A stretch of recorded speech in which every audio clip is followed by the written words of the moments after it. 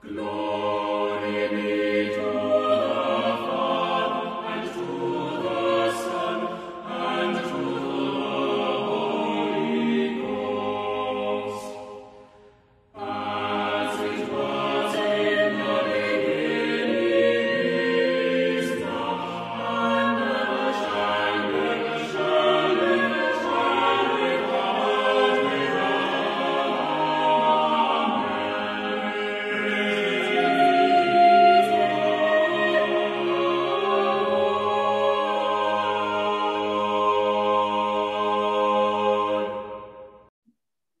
Greetings. Welcome to Haber Bros, a podcast for historic, cross-centered Christians.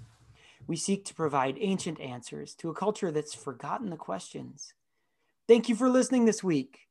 If you like what you're hearing or enjoy the show, please share it with a friend. This is the biggest way that podcasts grow.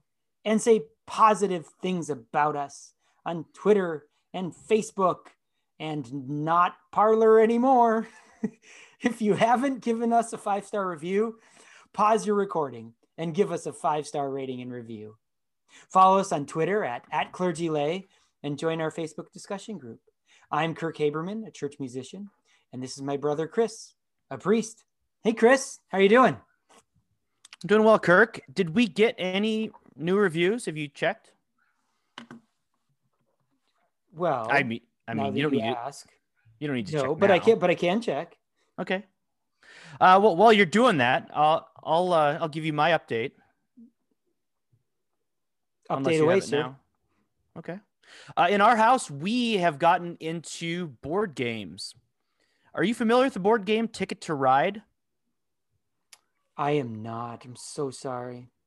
I really like it. It's a game of strategy where where there's a map of the United States and a few Canadian cities, connected by different colors, and you have to strategize based on the routes that you are essentially given. You're given 5 cards, say New York to San Francisco, Toronto to Miami.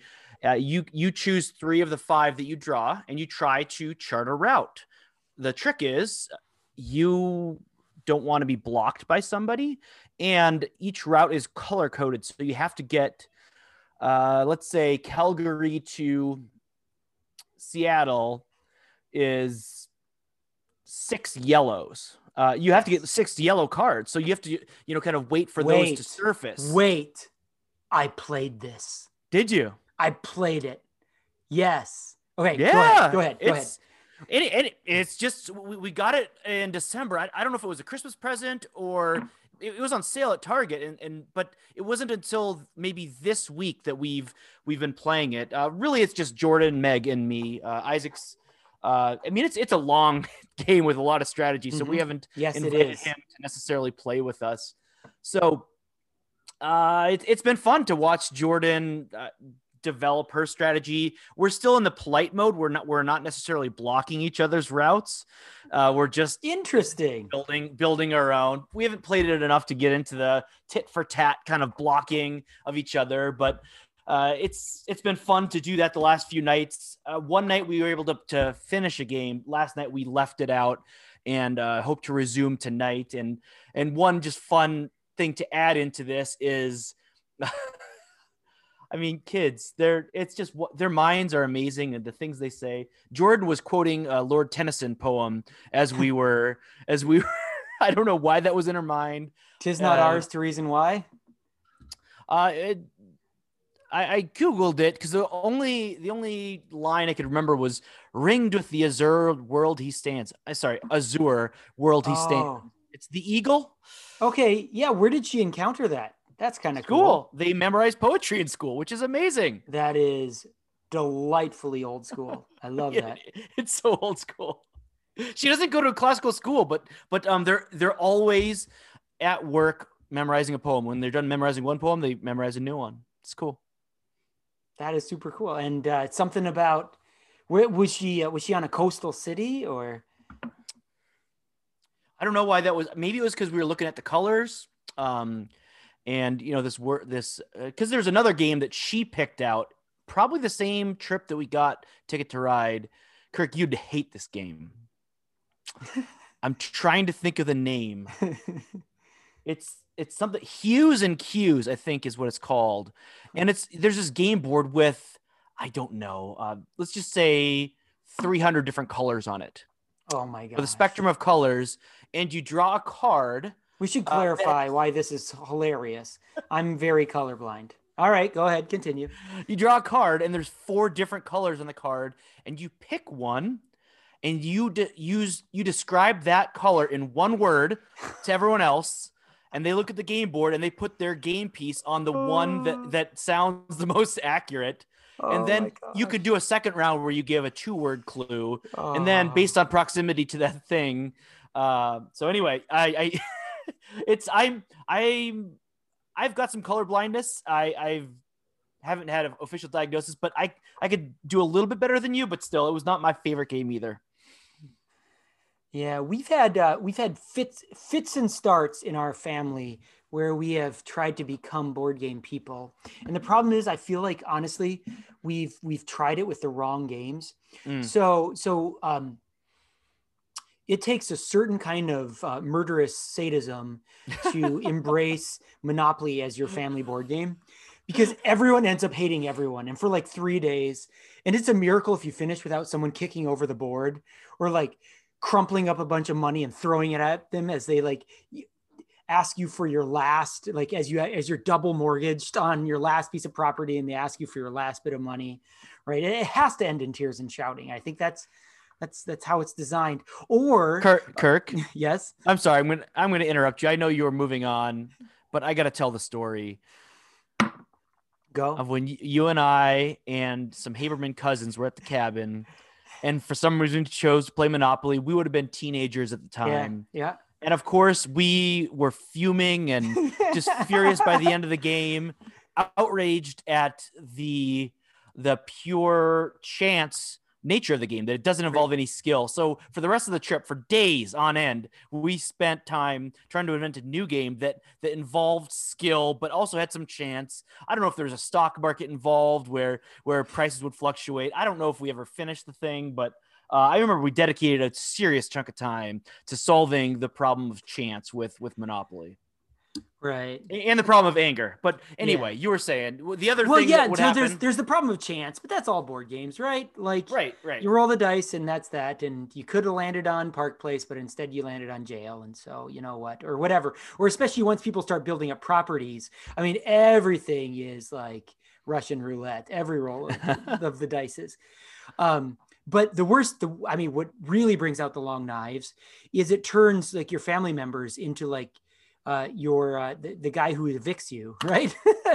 Like you end up like mortgaging your properties as you begin to go underwater. And they're your evil landlord that's kicking you out.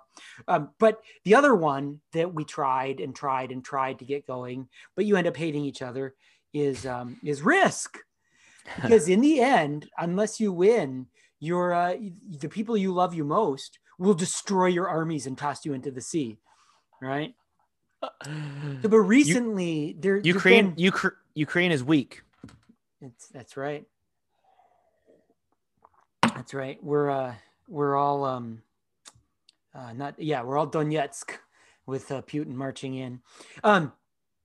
But recently, Kirk, that was a Seinfeld reference. Do you not? recall? Okay. I missed it. I was thinking me as like the last neocon. No. I was thinking bitterly about us allowing Russian aggression in the last decade to go. Kramer and Newman are playing this long game of Risk, and they bring it on the train, and like one of them has the other one down to Ukraine, and like that's their stronghold, and the other's like, well, Ukraine is weak, and there's a Ukrainian on the train who hears that and like he knocks the board over. That's hilarious. Yeah. No, I'm still upset about Russian occupation of Crimea and how we're just okay with it, but that's not what this podcast is about. All right. So what was I saying? I was saying that we actually finally have come into some fun board games that don't involve everyone hating everybody. Have you played Exploding Kittens? I guess that's not a board game. It's a card game. That's fun. That's hilarious. I am going to need you to, I've played it a few times and it seemed frustrating and confusing. It Jordan takes loves it. repetition. It takes repetition. But recently, of course, we become a Clue family. Santa Claus, yours truly, gifted Clue to the family, and this Christmas, and it's become a favorite. But what's funny? Stop me if I already shared this with you. Is it's because Daphne can't read. Either Kim or me. Have I shared this with you? Becomes the Daphne handholder. Yeah. Who like holds her hand. Daddy, do I have this card? Right, because every round someone gets to, if someone lands in a room, they get to call everyone to the room and guess that it was this person and this. It was Colonel Mustard in the study with the noose. Right, in the noose in the study, and everybody gets called in, and then Daphne will be like, "Daddy, is it me?" And then if I'm the Daphne handler, then I'm looking at her cards, or Kim's looking at her cards. But then sometimes she'll, just because she's 4, accidentally say stuff or like wave cards around. Yeah. So what's happened is that my oldest 2 sons, who evidently are closet Slytherin They're cutthroat. members, Yeah. like the way that they have won is they just like see people's cards. It's not like they're clever. This is how they win. So Bryden's won twice and Simon won once, and then they, with a knowing leer on their face, announced that they knew that they had seen my card of a certain room, and all of Daphne's cards, and George's card of a certain weapon. And so I'm like, whatever, go take a hike. Right, so for some reason, I'm reminded, basically, it's from hearing you talk about your kids playing a game. I'm reminded of this summer when your boys and Jordan played Mastermind 44, one of my favorite games together. Oh, I love Mastermind. Yeah. It's great. Well, I mean, Mastermind's something different. Mastermind is a 2-person game. Well, and Mastermind, it's 44. harder. It's harder to give away what your color and your number is, because once you have it, you just shove it underneath. And it's harder, but certainly not impossible. Yeah. But if you're, if you got 6 people playing around a table, or, sitting on the floor in the living room, it's much easier to see people's cards. Yeah. So, yeah, but January, it's a great time for board games. I recommend choosing one that doesn't involve like a circular firing squad. Just be careful you choose one that doesn't involve humiliation of everyone but the winner. That's right. Yes. Speaking of humiliation, the disciples of our dear Lord and Savior involved humiliation in their deaths. But before they needed to be humiliated, they were first called. Let's look at the calling of some of the disciples. Shall we, Christopher? Let's.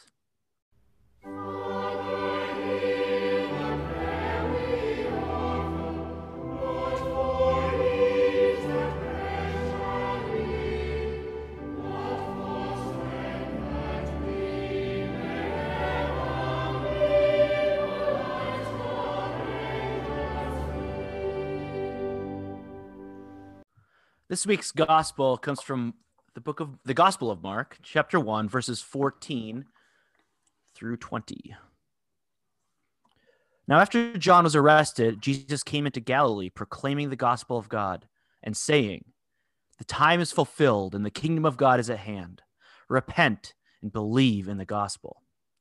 Passing alongside the Sea of Galilee, he saw Simon and Andrew, the brother of Simon, casting a net into the sea, for they were fishermen.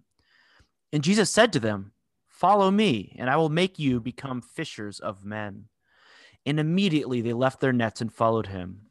And going on a little farther, he saw James, the son of Zebedee, and John, his brother, who were in their boat mending the nets. And immediately he called them, and they left their father Zebedee in the boat with the hired servants and followed him. The word of the Lord. Thanks be to God. Kirk, do you ever wonder, as I zoom way out and describe the intricacies of 13th century, politics in southern Germany, in Bavaria, do you ever wonder if I'm going to land the plane? Do you ever worry about that? Occasionally I get fascinated as to through which side door you will re-enter the room.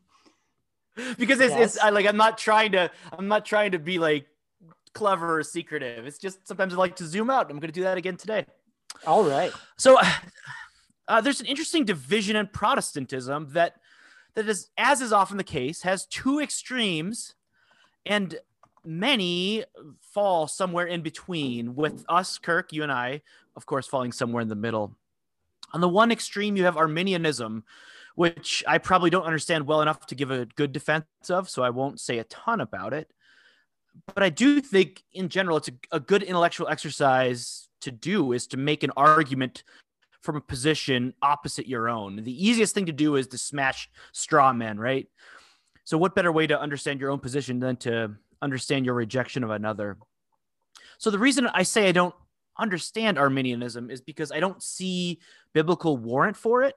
Right. Perhaps it's because it's a response to more extreme versions of Calvinism. I'm not sure. But what we're talking about when we talk about these two kind of polarities, Arminianism and Calvinism, is we're talking about who is active in salvation. So the Calvinists uphold 5 points, commonly known as TULIP: total depravity, unconditional election, limited atonement, irresistible grace, and the perseverance of saints. Kirk, I don't know how long these Dutch Calvinists worked to make sure that they could get their 5 statements to spell tulip. Word has it that the only reason they have 5 points is because they couldn't find a way to spell clog. Well, no, I also heard that some advocated. I thought the acronym in Dutch is troep. So some advocated windmill, but eight points just seemed like too many, Kirk. Okay. Anyway, it's the doctrine of irresistible grace that's a big I like issue. that you and I both tried to make like a Dutch sound stupid joke out of that, but all right, go ahead. So what we're talking about here, in terms of is the I in TULIP. The doctrine of irresistible grace that Calvinists hold.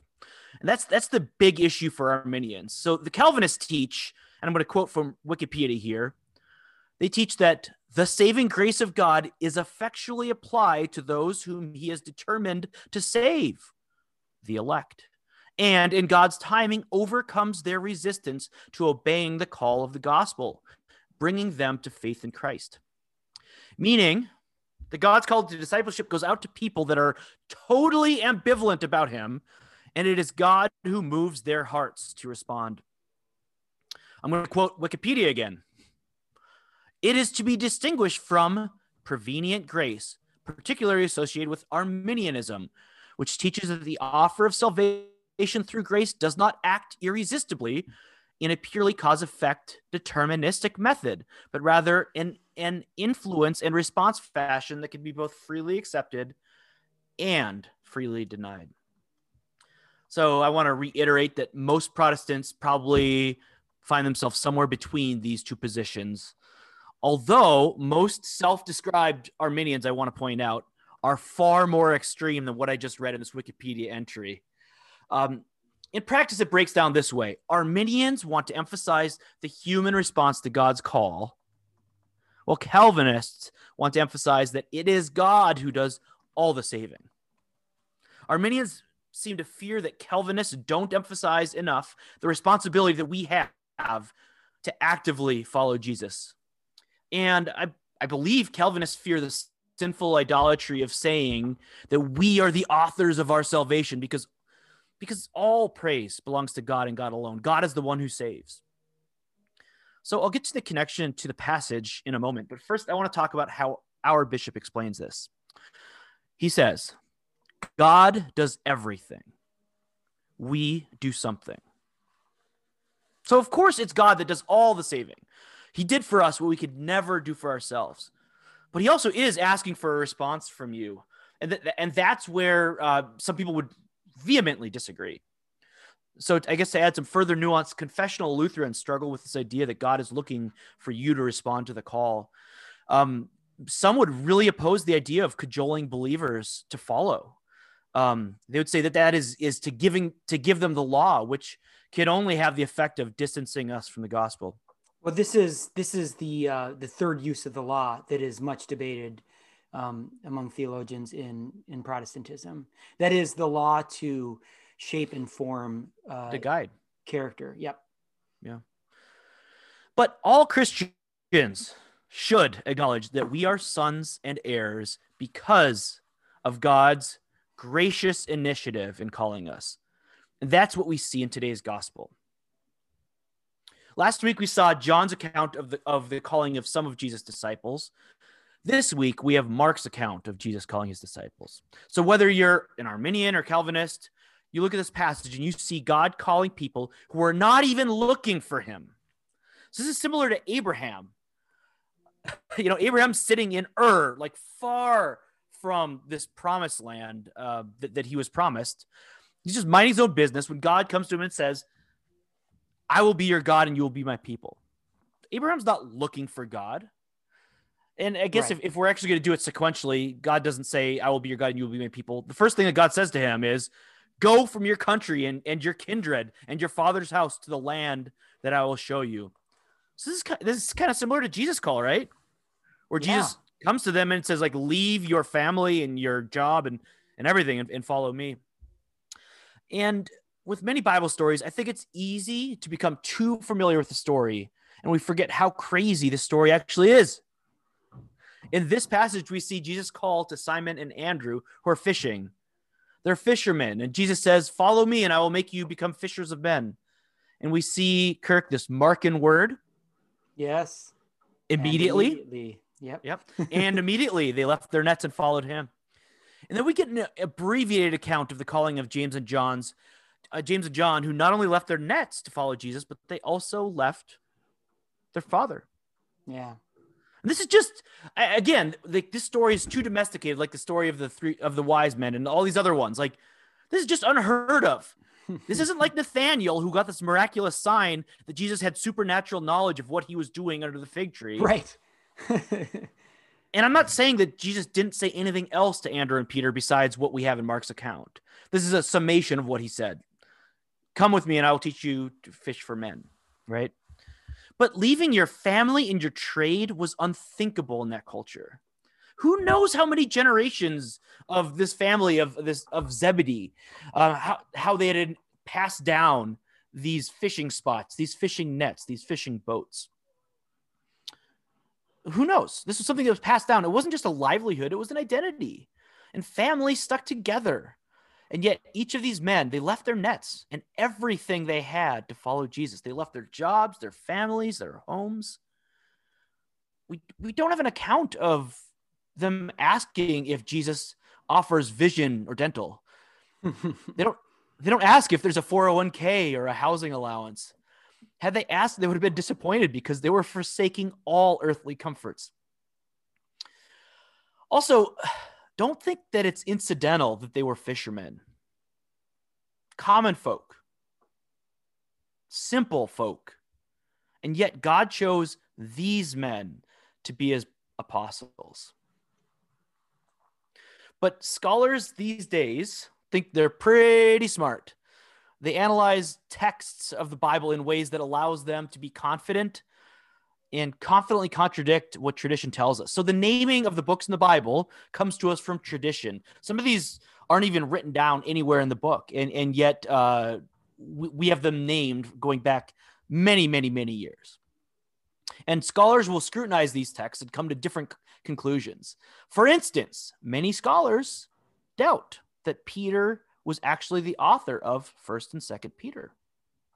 And one of the main reasons they say this is because those letters were written by an educated man. And we know that Peter was just a simple fisherman. How could he write such sophisticated letters? So I parenthetically will say that both Kirk and I, if I may speak for you, Kirk, adopt the traditional authorship of the entire New Testament, if not the Absolutely. whole Bible.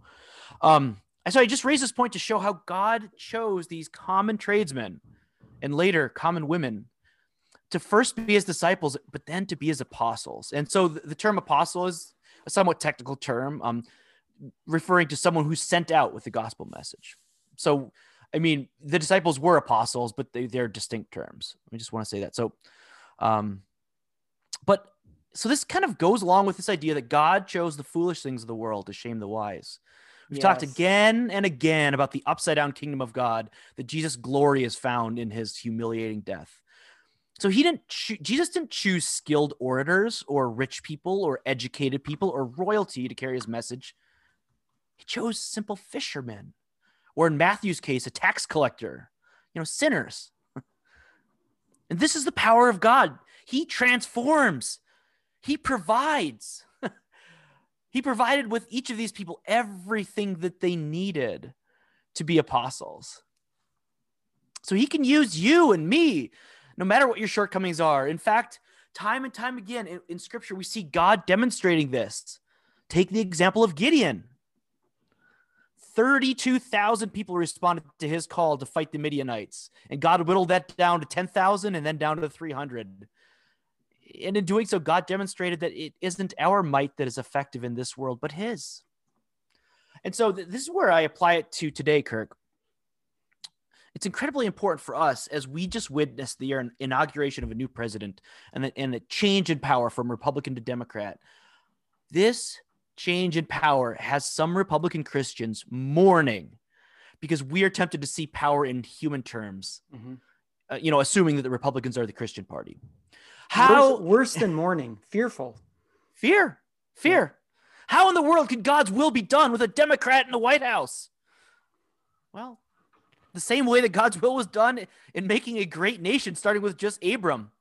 The same way that he defeated the Midianites with Gideon and 300 men. The same way that the church flourished under persecution in the Roman Empire and throughout persecuted lands throughout history and to this day. Is the persecuted church today thriving, Kirk? Yes. Yeah. Yes. Put not your trust in princes. Put not your trust in political parties. Put not your trust in politicians. Vote your conscience and trust the Lord. Kirk, do you think God is strong enough to withstand a Biden presidency? Or is this the end of the world? You're asking the wrong person. I am not by nature a catastrophist. So I always have rose-colored glasses, so it'll be fine. I know you're asking an important rhetorical question. It is Biden's election or Trump's election had no effect on the trajectory of God's kingdom. No. I'll even say that. Yeah. So, Kirk, tell me your thoughts on this text from Mark. Well, Christopher, you promised that you would enter through a side door in an unexpected way, and you did. So I appreciate that. That was you kept me on the edge of my seat, and I imagine the listener as well. I don't want to stray too far afield, but I just want to. You got me thinking as you were talking about how we can marvel, we who believe that the Holy Spirit did work through the early church in forming the canon of Scripture, and that the Bible is divinely inspired, and that the Holy Spirit did guide the selection of the texts that do form the New Testament and the Old Testament. I think of, Christopher, you and I, we had good and well-meaning teachers in high school, and yet we went to a very small high school in northern Minnesota. And so I think we both had the sense of awesome wonder in some of our college courses and being exposed to Western literature that we had only kind of heard hints and whispers of, right? Let's just say we did not memorize Tennyson in elementary school. No, we didn't. So in college, I drank as a thirsty man who had been watering in the desert. I drank up ancient texts by Plato, Aristotle, Thucydides, Herodotus, Pliny. Never read Virgil. We'll get to that at some point. Christopher, we've read some great ancient authors, and we get a sense for their personality. You get the sense for Socrates' personality and how he's a great mind, and Aristotle's personality and how he's a great mind. But it's the Gospels. Our Lord, as you said so well, works in quite a different way, in which he is the potter and the evangelists were the clay. So Luke was an educated man, but other than that, Peter is formed dramatically by our Lord and by the Holy Spirit through the course of his life, and perhaps what the author, perhaps what you read in Peter's Greek in 1st and 2nd Peter, I'm not qualified to say, has a sophistication beyond that of a Galilean fisherman. But the wisdom that is formed there is wisdom that is not of him, but is given of God. And so we read it differently, Christopher, than would a scholar with a cold, critical eye who's trying to see the education, the first century education behind the man. And what we see is the wisdom that is bestowed by the Holy Spirit, not anything that, of which Peter could boast. And as you said, that's the beauty of the calling of these disciples, is God calls, God chooses, God shapes, God forms. And because of that, only God can then get the glory with what follows. And so it is in our life. God calls us and God claims us in our baptism, and he shapes us by the power of the Holy Spirit.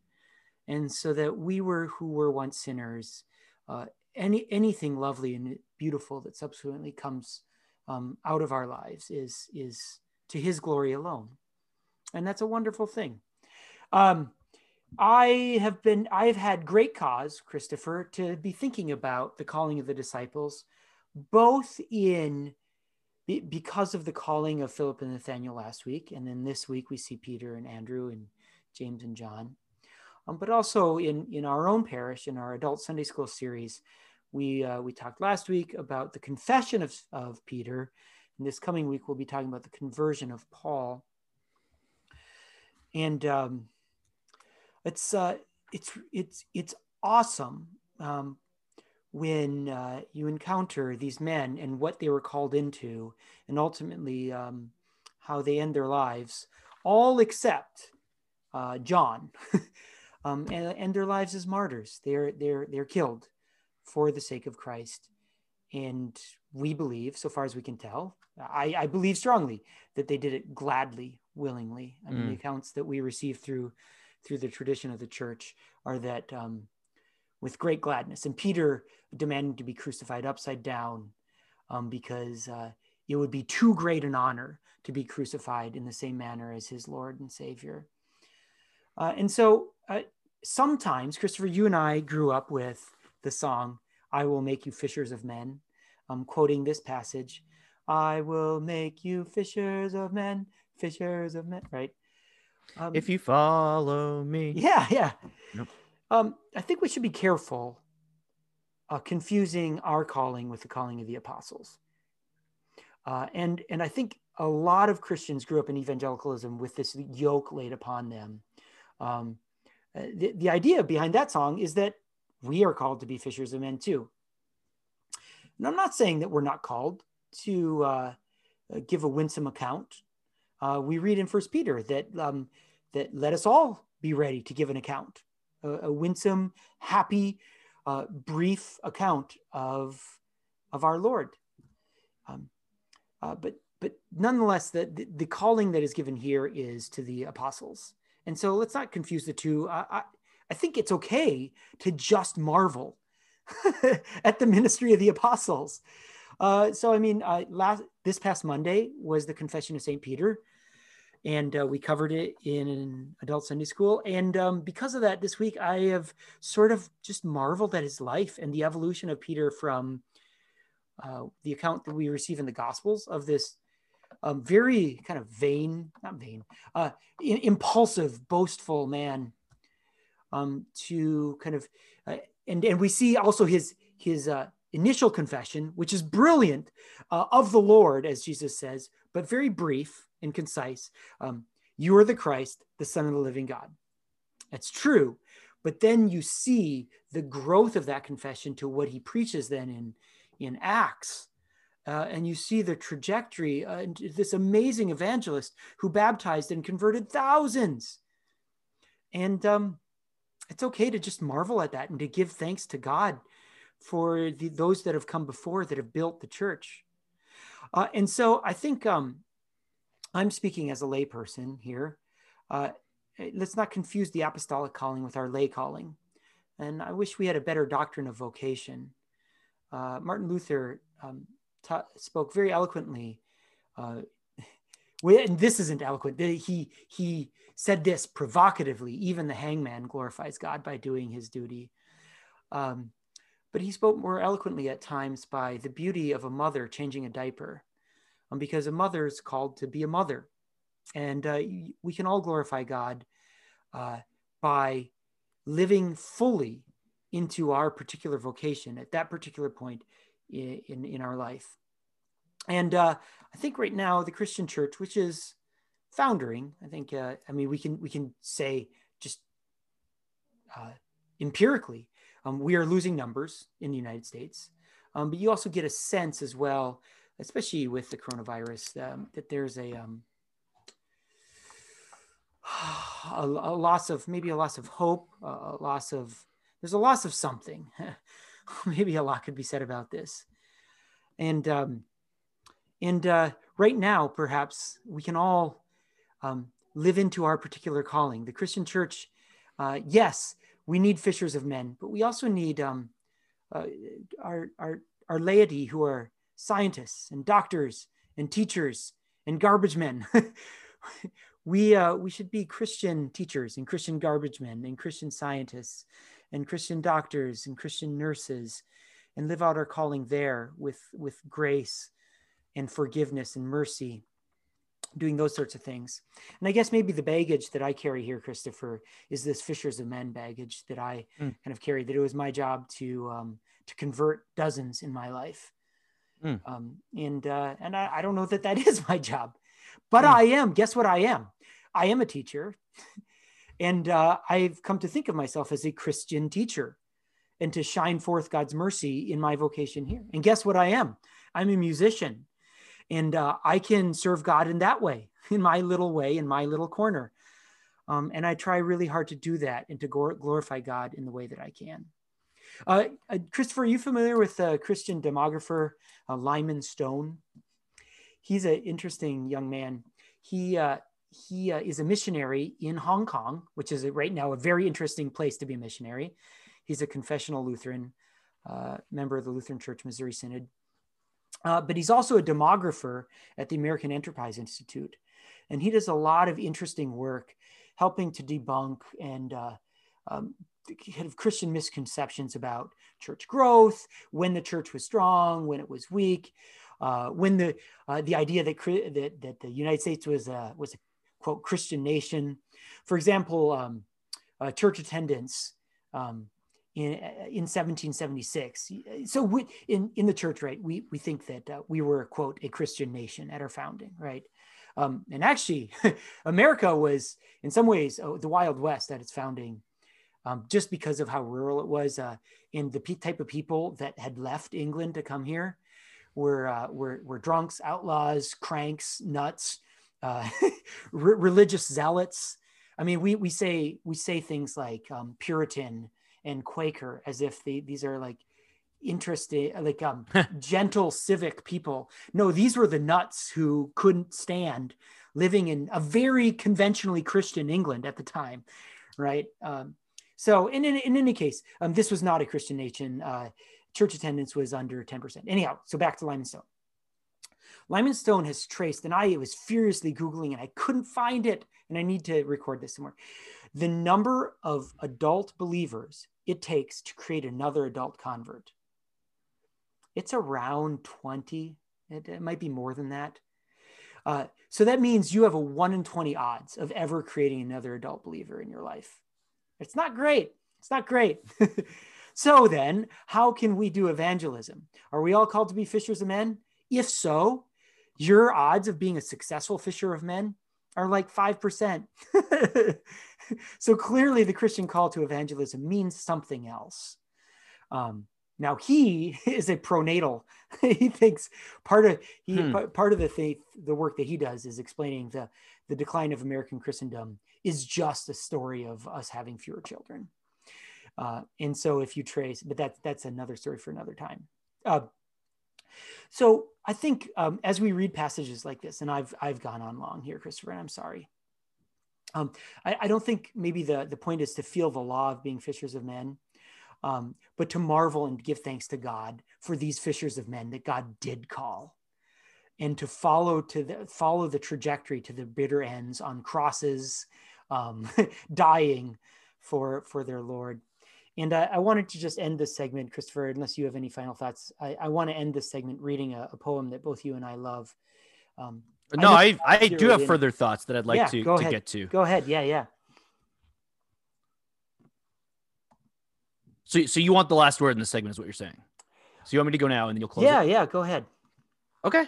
So I guess I want to maybe clarify, maybe push back. So it's interesting, Push this away. demographer who is giving these kind of cold, calculated numbers, which again, like these aren't things that you can put in the widget machine and crank it out, and then like if you have 20 believers, you can make a new one. Like that's of course that's not how the Lord works. But also, like, it sounds like he is reacting against maybe a culture where people are essentially shamed into like, why aren't you doing evangelism? Yeah, maybe a little bit. I think he's just a man who loves numbers and is really good at it. Yeah, The Lord. Well, and also of course, he's not ashamed. He is himself a missionary. So okay. It's not like he's given up and just decided to have 8 children and expand the kingdom that way instead or anything. Yeah. So go ahead. Well, the numbers are what the numbers are. Yeah. But when I hear that like when you talk about like needing 20 to produce one, like for me, that's just as disempowering as feeling the call to evangelism and to make disciples. You know, we do have this thing called the Great Commission, which yeah. some would argue was only to the apostles. I think that's poor. That's a poor way of reading scripture. I think like this is the way that God makes disciples is we see last week where Nathaniel came because of Andrew. I mean, like one disciple tells about others, where we see the first missionary being, well, I mean, I guess we could say the wise men, but in the book of John, the first missionary we see is the woman at the well who goes back to town and tells them about Jesus, the sinner, where evangelism isn't just for the professionals, isn't just for the people who have the qualifications, because the Lord can use you. And here's the thing, Kirk, none of us makes a disciple. Like when you and I relationally and intellectually engage with other people, sharing the gospel, sharing the good news of Jesus Christ, if that person comes to saving faith in Jesus Christ, you and I did not make that disciple. That's right. Yeah. If we did, then like it would be the most discouraging thing ever, because the thing is, God calls us, and I would say Martin Luther would say that each of our vocation is to bear witness to the light of Christ. That while Jesus was the light of the world, and John was not the light but came to bear witness to the light. We also see Jesus in Matthew 5 say, "You are the light of the world. Put your light on a stand. Don't hide it. Let your light shine before others, so that they may see your good works and glorify your Father who is in heaven." We are called to evangelism, but we are given this immense freedom from pressure in evangelism. Like our whole lives are a testament to who we worship. Yeah. And what takes away the pressure is knowing that it is the Holy Spirit that goes before us, and it's the Holy Spirit that, and this goes back to like the way we started today. It is God who saves. Like it is not our convincing arguments for the sake of Christ. That's right. We just need to do our part. We need to fulfill our vocation and leave the rest to God. So this isn't that we sit on our hands. This isn't that we feel ashamed because we haven't made enough converts. It is acknowledging that God is going to do the work he does, but that he uses us. Yeah. Yeah. I'm not making, I mean, Lord knows I'm not making an anti-evangelist argument. I love talking. I love the sound of my own voice, and I love talking about my faith, and everyone who knows me I have to try hard not to be preachy sometimes. So yeah, I'm not making that. I guess, Christopher, what I'm making more is a pro-church argument. Let me say, for example, I think there are some people who in good faith, unconsciously, are doing some unproductive things. They have imbibed this "I will make you fishers of men" argument. They They share prayers on Facebook. They ask for prayers on Facebook. And yet they haven't been to church in 2 years. They don't tithe. They're not in any committees. They're not doing any of the, you want to talk about evangelism and doing kind of the getting your fingernails dirty? Go to church, go to boring committee meetings, like become involved in organizations, like give money, show up to the soup kitchen night, like help do the church cleanup day, help with that stuff. and Kirk, we who don't always have good words, like what words do you use to share the good news of the gospel? Sometimes like we don't know what to say, but we look at the example from last week. Come and see. Right. Come and see. Yeah. So like one of the best things we can do for somebody who we've established a relationship with and a bond of trust is to just say come and see. And what I mean by come and see is like sometimes you can't describe it. Just like come to church and witness this. So I guess what I'm saying is there's a lot of idle chatter that people think is evangelism. Sure. Like winning arguments on Facebook. Right. Like, or who have been so far away from the church, who are sort of making only semi-Christian arguments towards others anyway. Sure. Instead of saying come and see and bringing people to the church where the shepherds can pastor them and bring them into the fold, preach them, teach them, baptize their babies, confirm them, do the stuff that is the work of the church that creates and builds believers. Yeah. Well, Kirk, we've been talking for some time and I haven't even gotten to talk about the most dense verse in this passage, which is verse 15, where like we get Jesus' proclamation of the gospel of God, where he says the time is fulfilled. The kingdom of God is at hand. Repent and believe the God in the gospel. So I guess that'll be a conversation for another time. Go ahead and close out the segment. Yeah. So you and I have both loved for a while this. There's a lovely hymn. It comes from a poem. It's called "They Cast Their Nets in Galilee." And maybe I'm too sheepish with the tune. I don't know, maybe you're too sheepish with the tune, but we were both noting that neither of us have ever had the guts to kind of pull the trigger and have it sung at our church. But I did close my Sunday school lesson with it last Sunday, reading it. And there was sort of a hushed awe after. And one person requested, why don't we sing this? They said, could you play the tune right now? And I played the tune and they're like, I think we could learn it. And here's the poem. They cast their nets in Galilee, just off the hills of brown. Such happy, simple fisher folk before the Lord came down. Contented, peaceful fishermen before they ever knew the peace of God that filled their hearts, brim full, and broke them too. Young John, who trimmed the flapping sail, homeless in Patmos died. Peter, who hauled the teeming net, head down was crucified. The peace of God, it is no peace, but strife closed in the sod. Yet, brothers, pray for but one thing, the marvelous peace of God. That's just lovely. It's so lovely. And it causes me to give thanks for those fisher folk and for our Lord calling them and what the Holy Spirit wrought in their lives. And we are heirs to that. Amen. Amen.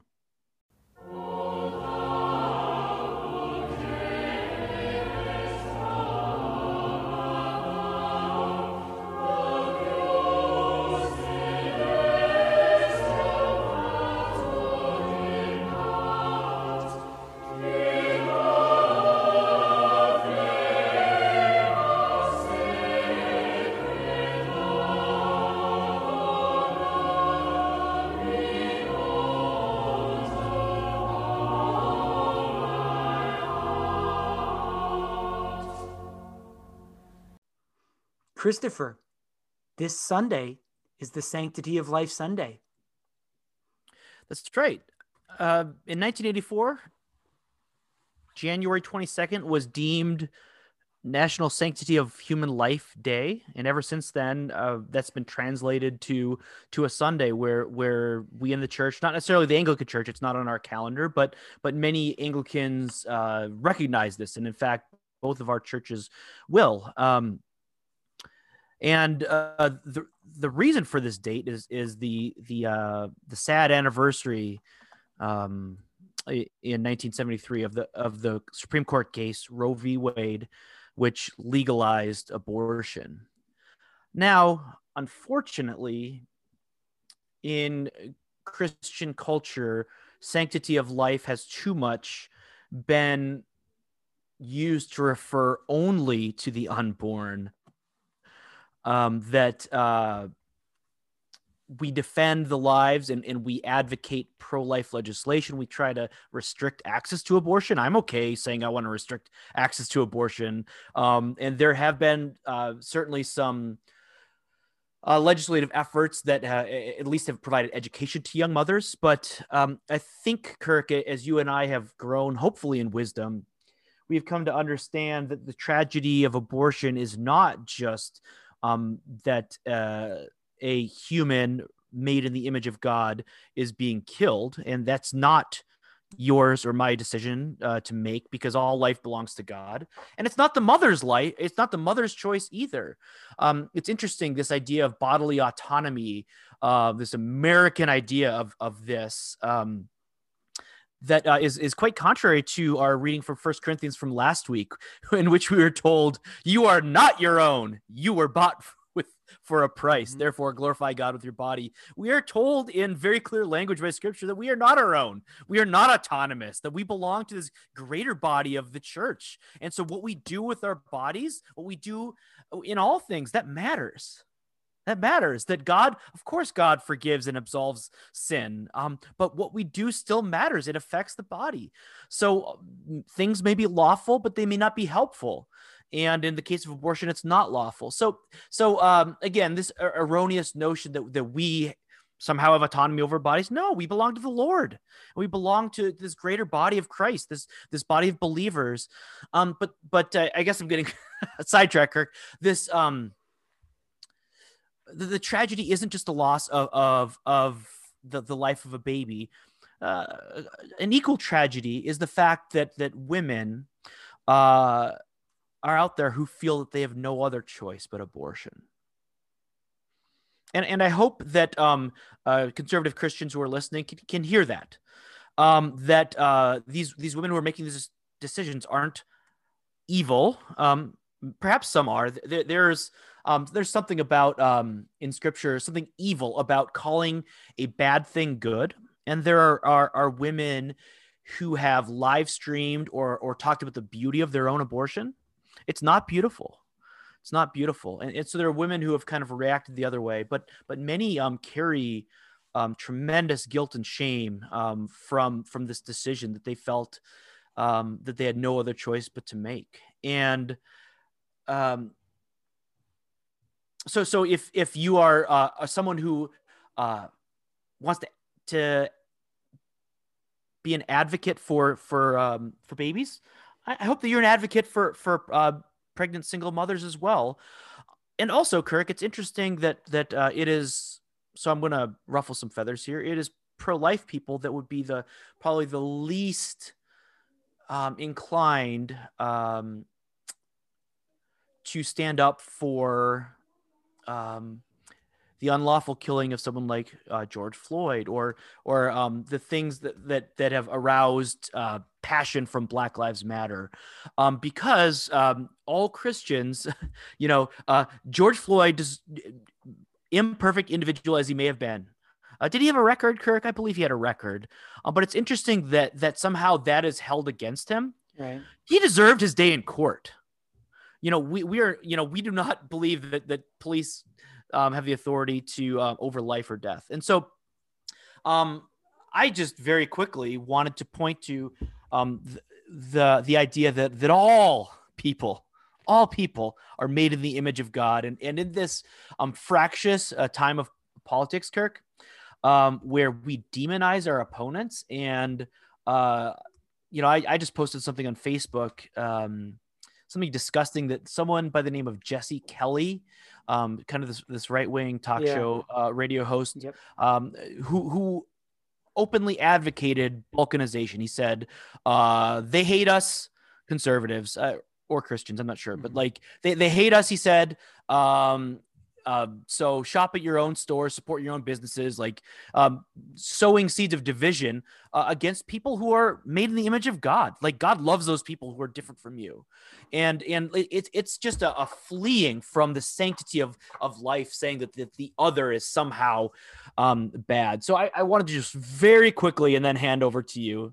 It's not going to be very quick, but I want to point out that we, as in the ACNA, we do have a catechism, and so as opposed to Reformed and sometimes Lutheran catechisms, Reformed catechisms can be comprehensive and long, and really where a creed would be like the Apostles' Creed or the Nicene Creed. It's like, are you a Christian or are you not? Can you agree to these things? If you can, you're a Christian. Where usually catechisms and even confessions are much narrower things, defining, just more narrowly. Like you and I, we couldn't agree to 100% to Reformed confessions. But the ACNA confession isn't a super narrow document. It just kind of gives answers to basic questions. So, question 114, what does Holy Scripture tell you about your body? Here's the answer.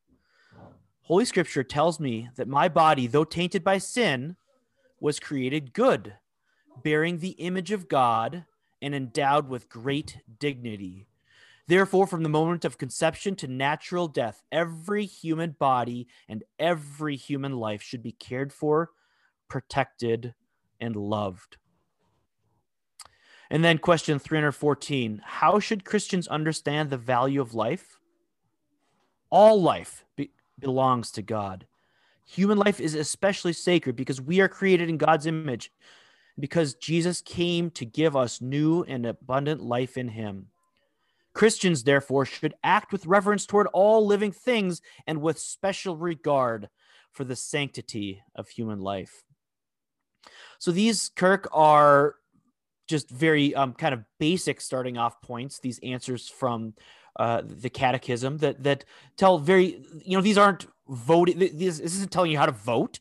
These aren't narrow things. It's just like, what does the Bible teach about your body and the value of life? So with that, I'll hand it over to you. Yeah. So, I mean, half of our listeners at this point will be uncomfortable. Be uncomfortable because the pro-life cause has become associated with one particular party, and this is just the result of polarization in American politics, which is another discussion for another time. But it's created unhealthy tensions, I think, in Christian discussions and in our confession and in the work that we have to do, the ministry that we have to do to our neighbor and our nation, which is half of Christians who are Democrats in the United States, just kind of like go into hiding on this day. The March for Life is perceived as a Republican march, and that's really, really too bad. Likewise, it is, and this is partly why I don't want to balkanize. Yeah. I likewise, mean, wouldn't it be great if Democrats became more friendly to pro-life? Yeah. So we shouldn't just write them off and just like demonize them and totally separate. Yeah. And likewise, Republicans, Christian conservatives who go to lovely gospel-centered megachurches in the suburbs, who haven't seen a soup kitchen or fed a homeless person, maybe ever. The kind of the social gospel, the call to feed the poor and to care for the poor. That too is recognizing the dignity and the image of God in all humans. Even those who are kind of pet causes maybe of progressive Christians. Or even more, and I'm going to be just kind of agnostic on this because I don't even want to ruffle further feathers. Those prisoners. How often does the New Testament speak of prisoners as oppressed creatures and worthy of dignity? And yet I think Christian conservatives, that's not even on Christian conservatives' radar, or issues about the death penalty. And so I think we need to leave our political commitments, carry them very lightly as Christians. And when we start to talk about the image of God and the sanctity of life, if you feel your political commitments tugging at them, drop them, leave them behind, because they are very temporary. And your party membership or any PAC that you've donated to or candidate that you've donated to, in 1,000 years, you will be worshiping the Lord God, but you will have no relationship to any political cause. So I would say that what is the theological basis for the sanctity of human life? It is what theologically we call the Imago Dei. And that sounds fancy because we say it in Latin, but it just means the image of God. And that doesn't mean that God has 10 fingers and 10 toes, 2 arms, 2 legs, a nose, 2 eyes, or whatever. It has to do with more of our essence, maybe the intelligence of God or the form of God, to use kind of a Greek concept. We talked about that a little bit during Christmastide when we talked about the logos. That is the organizing principle. We somehow express in a way that will only make sense on the other side of the grave. In our lives, we somehow carry with us some thumbprint of God. And that is a divine image. And so that has consequences. That means the human life carries with it a dignity from the moment that human life exists. And that human life obviously exists since the form of that human life is its genome. Once that genome exists, that is the form of that human. It just is, right? From the moment that genome exists until those cells until those cells are room temperature, that human life is a life, right? And Christians, if that makes you squirm, I gently implore you to deal with it. Either on the birth end or on the death end. If that's a criminal that's being sent to the chair or lethal injection, grapple with that. Christians who march in the Right to Life march and yet don't think a moment about the death penalty, maybe think about it. I think that is probably the decreased use, Christopher, in our lifetime of the death penalty is probably a good thing. Our society is wealthy enough that it has the means to humanely deal with violent criminals, other than killing them, right? Because they too bear the image of God, however shattered and fractured that is. And all life belongs to God. Yeah, right? Yeah. Right. Yeah. So that's kind of the theology that's lurking behind there. And also, this is hard for us for 2 reasons, I think, Christopher, as moderns. Number one, I think we believe that death is the default setting, and that is a modern atheistic notion, that we didn't exist, and then we winked into existence, and then we'll die again, which will be going back to our default setting, which was unconsciousness. And that is not a Christian conception. Rather, death is the absence of life, right? Darkness is the absence of light. And we get this brilliant image from St. Augustine. God is like the sun. God is the sun that emits heat. And the further we get from the sun, the colder we get. So light is the default setting. God is the default setting. Life is the default setting. And so anything that brings death to life, we should fight against, not fight against, but we should strive to uphold life from beginning to end. I don't know if American Christians are aware how the type of legislation that exists, well, with the legal situation in Europe, in terms of both euthanasia, but also prenatal counseling, that is, for example, almost rid countries like the Netherlands of all. I think we're down to several hundred people who have Down syndrome in the Netherlands, which is, Christopher, you mentioned it in our conversation. That's eugenics. It is. Yeah. It just is. Yeah. It's culling the herd of the weak, and that's not how we Christians should think. But lastly, I would say this, Christopher: life. Christians, we should never think of life as a means, but rather an end. And we are engaging in kind of the we are engaging in both the means and the philosophy of the deceiver when we use people. People are an end in themselves. God created all.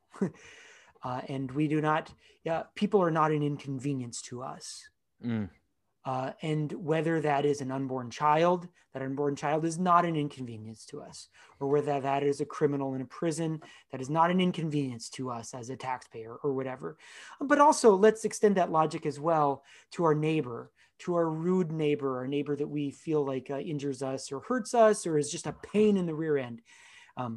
They are not an inconvenience, but they're all created by God.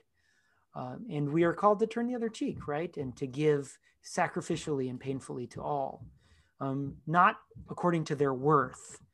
We don't judge people by their worth and give to those who have great worth, but we give to all.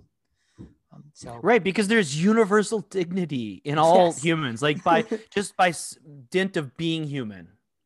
Yeah. So those are my thoughts, Christopher, and I'm glad you brought this up. This wasn't necessarily on my radar, and after you and I talked about discussing this, I got the PDF in my email, our bulletin for the Sunday, and our priest has made a point. This is on the cover of our bulletin, Sanctity of Life Sunday, which our parish hasn't in the past necessarily recognized. So this is good. This is good. Any final thoughts, sir? Let's pray. Let's pray. The Lord be with you. And with your spirit. Let us pray. Give us grace, O Lord, to answer readily the call of our Savior Jesus Christ, and proclaim to all people the good news of his salvation, that we and the whole world may perceive the glory of his marvelous works, who lives and reigns with you in the Holy Spirit, one God, forever and ever. Amen. Amen. Lighten our darkness, we beseech you, O Lord, and by your great mercy, defend us from all perils and dangers of this night. For the love of your only Son, our Savior, Jesus Christ. Amen. Amen. The grace of our Lord Jesus Christ, and the love of God, and the fellowship of the Holy Spirit be with us all evermore. Amen. Amen. See you next week, Kirk. Next week.